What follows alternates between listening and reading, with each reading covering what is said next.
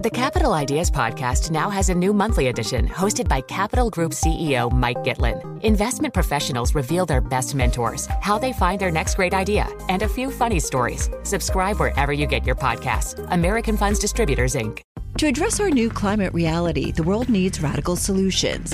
Collaborate for a greener future at the Bloomberg Green Festival, a groundbreaking celebration of the thinkers, doers, and innovators leading the way. From design and culture to technology, science, and entertainment, hear from inspirational speakers and immerse yourself in climate solutions. July 10th through 13th in Seattle. Title sponsor, Amazon. Get 20% off using promo code Radio20 at BloombergLive.com/greenfestival. This is Bloomberg Daybreak Europe for this Tuesday, the 6th of June in London. Coming up today. Apple's vision for the future. Tech giant launches a $3,500 mixed reality headset. Crypto clampdown. The SEC accuses Binance of engaging in a web of deception. A new offensive. Russia and Ukraine engage in fierce frontline fighting. A make or break vote for the CBI and Twitter ad sales tank. Those are the stories we're looking at in today's papers, and I'm Leanne Gerrans. Plus, in danger of a short circuit, tech firms warn the UK is losing its business allure. That's all straight ahead on Bloomberg Daybreak Europe. The business news you need to start your day in just one 15-minute podcast. On Apple, Spotify, the Bloomberg Business app, and everywhere you get your podcasts. Good morning, I'm Stephen Carroll. And I'm Caroline Hepker. Here are the stories that we're following today. Apple has launched its long-awaited mixed reality headset, but it comes with a hefty price tag of just under $3,500. The new Vision Pro will go on sale in the US early next year. Apple CEO Tim Cook says it's a game changer. So in the same way that Mac introduced us to personal computing and iPhone introduced us to mobile computing, Apple Vision Pro will introduce us to spatial computing. This marks the beginning of a journey that will bring a new dimension to powerful personal technology. But despite Cook's soaring rhetoric, investors were left unimpressed by the high price tag, with shares slipping from record highs after the announcement. The product is Apple's first major new category since it began selling smartwatches in 2015. The SEC has accused Binance of engaging in a, quote, extensive web of deception and a calculated evasion of the law. The US regulator also alleges that the crypto exchange misled investors about its trading controls. Bloomberg's Sue Keenan broke down the claims in the SEC's suit. The SEC alleging that the CEO and Binance itself well aware they were violating securities laws. And this is a theme that the SEC is using, that they were operating in unregistered securities exchange and mishandling customer funds and misleading everyone along the way. Bloomberg's Sue Keenan there. Binance has called the complaint disappointing and says that it will defend the platform vigorously. The Aussie dollar has jumped after the RBA surprised markets by raising its cash rate to 25 basis points to 4.1%, the highest since April 2012. Commenting on the hike, RBA Governor Philip Lowe says some further tightening of monetary policy may be required. Consensus was for the bank to hold steady in the light of slowing economic growth. European Central Bank President Christine Lagarde says that inflation pressures remain powerful and borrowing costs will be raised further to tackle them. Speaking to EU lawmakers, Lagarde reiterated that core price rises remain strong. Indicators of underlying inflationary pressures remain high, and although some are showing signs of moderation, there is no clear evidence that underlying inflation has peaked. Lagarde's comments cement expectations for another interest rate hike at next week's meeting of the euro area's central bank. Russia and Ukraine are reporting fierce battles along the war's front lines as anticipation mounts for Kyiv's long-planned counter-offensive. According to Deputy Defence Minister Hanna Maliar, Ukrainian forces have advanced around Bakhmut, describing the eastern city as the epicentre of hostilities. However, Moscow says its forces defeated a new large-scale attack in the eastern Donetsk region on Monday. Speaking to Bloomberg, former US Special Representative for Ukraine negotiations, Kurt Volker, says the counteroffensive is underway. People are looking for something that is different from what we will actually see. They're looking for some big movement of tanks rolling across these defensive lines.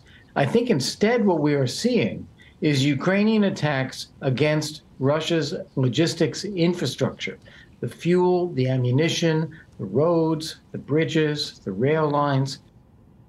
Monday's claims by Ukraine and Russia have not been independently verified. Now to the UK, technology companies are warning that Britain is losing its business allure. Bloomberg's Ewan Potts reports. The UK is a broken economy for startups and risks falling behind in areas like AI and semiconductors. That's the warning from Tech UK.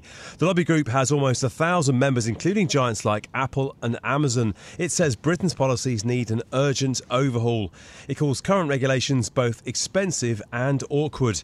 It follows on from Microsoft's criticism after the UK antitrust watchdog blocked its takeover of video game maker Activision Blizzard. Tech UK's report underscores growing doubts over the UK's post-Brexit attractiveness at a time when homegrown companies, including Arm, are looking abroad for investment opportunities. In London, I'm Ewan Potts, Bloomberg Daybreak Europe. So those are our top stories on the programme this morning. Some of the stories that have caught our eye, though, today. Have you noticed the lack of rain? I have. I think I have two passions and they're reflected in this chat, which is gardening. I have definitely noticed the dry spell that London has been going through. It's been days, in fact 3 weeks. Yeah, the 14th of May was the last time it rained in London. Yeah, it's amazing. And the issue, of course, is it raises the red flag again. Are we going to get another brutal summer across Europe in terms of droughts and extremely dry conditions? In fact, the Met isn't forecasting any rain for the capital until the 11th of June, so still a few more days. Yeah, okay, which is good if you're a sun worshipper, but less good when you're thinking about how the city's going to be able to sustain itself with particularly hot weather. Yeah, and my second passion, money, of course. I didn't want to say it. I was like, Caroline's two passions, weather and money. Yeah, okay. Well, sort of. I joke. But look, family offices. I love this bit of data. KPMG and the recruitment firm Agris have basically broken down how much money you can make in charge of one of these family offices. We know that they proliferated. They manage money for, the wealthiest families in the world. Apparently, 40% of the CIOs in US family offices earn at least $1 million a year annually. But look at Europe, it's only 6%. Wow. I mean, the difference is incredible. And given the prevalence that we've seen of these kind of family offices rising up for so many kind of big figures in finance, very interesting to see how much those CIOs are being paid in those businesses as well. Another factor of the moving financial industry. Let's turn back though to the big news from Apple launching what it sees as the next stage in devices, spatial computing with the Vision Pro mixed reality headset. Apple expects to be able to sell about 900,000 units of its Vision Pro in the first year, but at just under $3,500 a piece, some investors are sceptical. We've got Bloomberg's Alex Webb with us to make sense of all of this for us. Let's talk about the technology itself first, Alex. 7 years in the making. What is a mixed reality headset? Well, you have virtual reality on one hand, which is immersive. You are in a virtual world, in a computer game, for instance. That's one piece. You have augmented reality, which is where you have information superimposed on your natural environment. Here's an image of the Eiffel Tower. It is however many hundred meters tall. Augmented reality. Bring the two together and you get mixed reality. So you actually have a headset which is it's a screen in front of your eyes. You're behind an actual display, but it can also show you the outside world. And this is what this new headset can do. Okay, $3,499. I mean, I can only imagine that in the UK and Europe it's going to cost a little bit more than that if you translate it into sterling. Will consumers spend that kind of price tag? I mean, there will certainly be some. The kind of three things to remember here are that Apple, well, Mark Gurman, our colleague, has reported that in its first year, which will be next year, it won't be this year, Apple only expects to sell in the order of 900,000 of these. Not massive in comparison to the sort of tens of millions of iPhones that it sells every year. Secondly, the way that it pitched this during the presentation, the first real use case it demonstrated was a commercial use case. It was showing it used in the enterprise.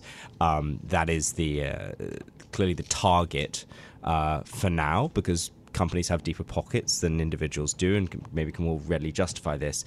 The third part then is the reaction to that, which is shares or investors were disappointed, right? With the moment that they showed that enterprise use case, the shares dropped off a cliff. I say dropped off a cliff. They lost about $2 of the 183. So, it's Apple's sort of hinting at that investors need to be realistic about this.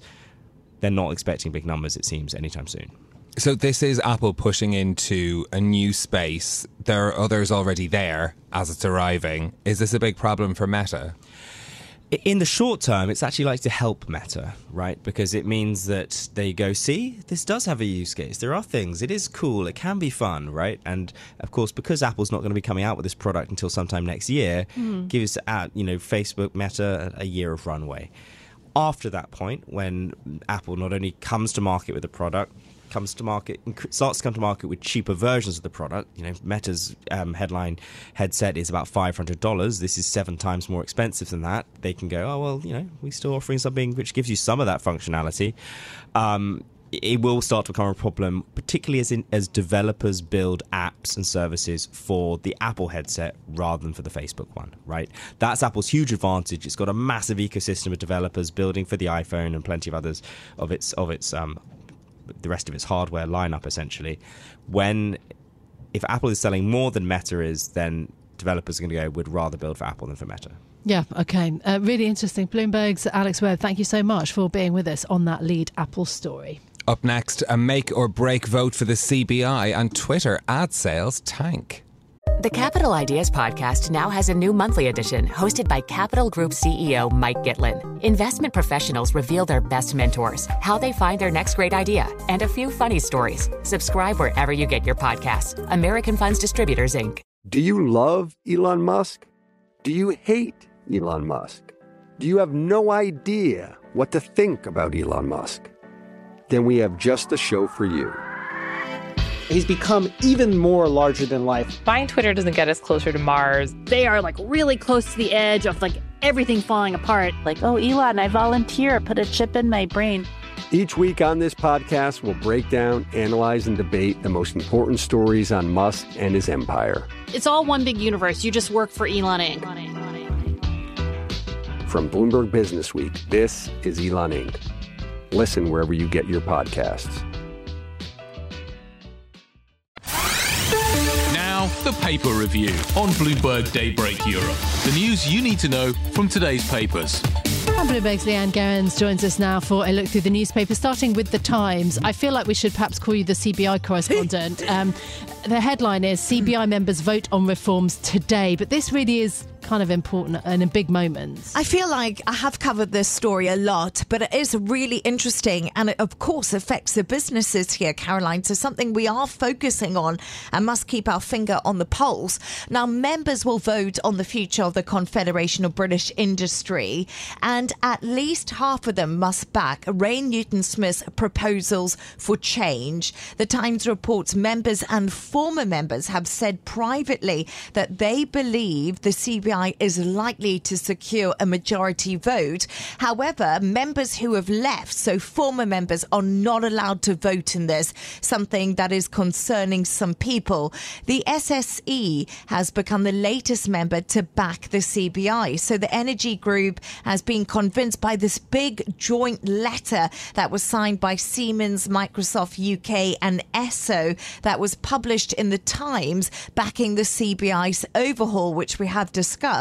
However, one member planning to vote against the plans told the Times its new prospectus was unconvincing. So there are dividing lines here, two different sides. But let's just put this all really simply. Today is make or break for the business lobby group, the CBI. It's been around for nearly 6 decades and it's really fighting for its survival. And this comes after all the scandals that has engulfed the lobby group. And the business chambers of commerce, remember we discussed this yesterday, they appear to be tooling up as an alternative lobby group for businesses. But 4 p.m. today, we'll know the results of that vote.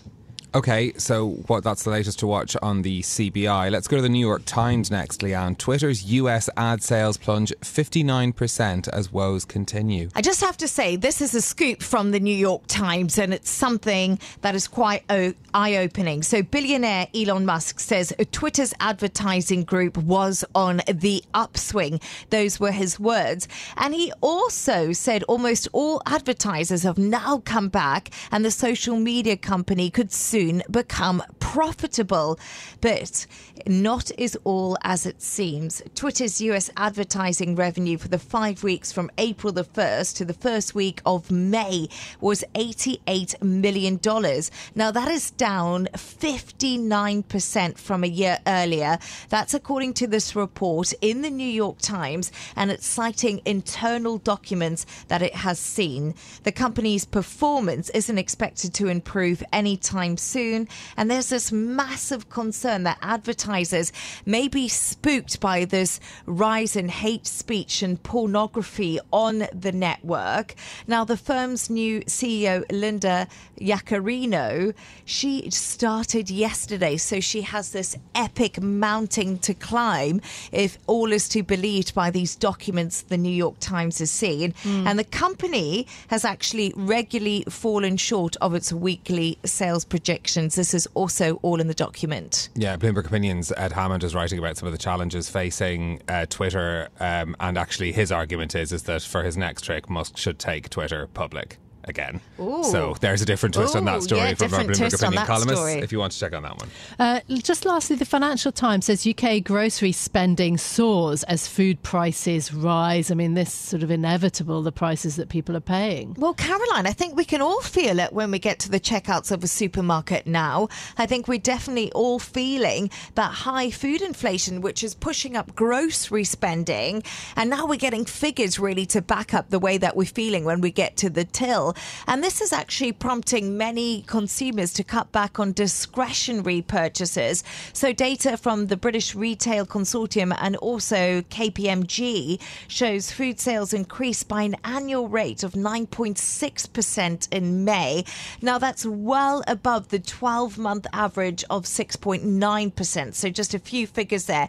Also, figures out today highlighted how rising food prices are now the main driver of overall inflation. We do know inflation fell, but not as much as was hoped. And now separate data from Barclays, which monitors almost half of all credit and debit card transactions, also showed fast rising supermarket spending. And I just want to bring you a quote from the head of the retail at KPMG, Paul Martin. He said the grocery sector was the fastest growing part of the consumer wallet. So we're all feeling it. And also, I was reading something interesting yesterday. Aldi, which is one of the supermarkets here in the UK, has said in order to bring down prices, they're going to be switching off their lights. So there's going to be a few lights that are shopping in the dark. No, you won't be shopping in the dark, but not all of the lights shopping will be on. So they're going to try to save on energy, because also energy costs are high for the supermarkets. This is Bloomberg Daybreak Europe, your morning brief on the stories making news from London to Wall Street and beyond. Look for us on your podcast feed every morning on Apple, Spotify and anywhere else you get your podcasts. You can also listen live each morning on London DAB Radio, the Bloomberg Business app and Bloomberg.com. Our flagship New York station is also available on your Amazon Alexa devices. Just say, Alexa, play Bloomberg 1130. I'm Caroline Hepker. And I'm Stephen Carroll. Join us again tomorrow morning for all the news you need to start your day, right here on Bloomberg Daybreak Europe.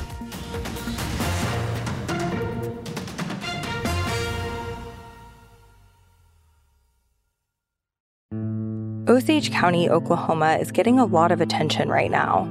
It's the setting of Martin Scorsese's latest film, Killers of the Flower Moon. The movie is based on a book about the 1920s Osage murders, when white men poured into Osage County and killed Osage people for their oil wealth. I'm Rachel Adams Heard, the host of In Trust, a podcast from Bloomberg and iHeartMedia. For over a year, I was reporting a different story about other ways white people got Osage land and wealth, and how a prominent ranching family in Osage County became one of the biggest landowners here. Their ranching empire was built on land that at the turn of the century was all owned by the Osage Nation. So how'd they get it?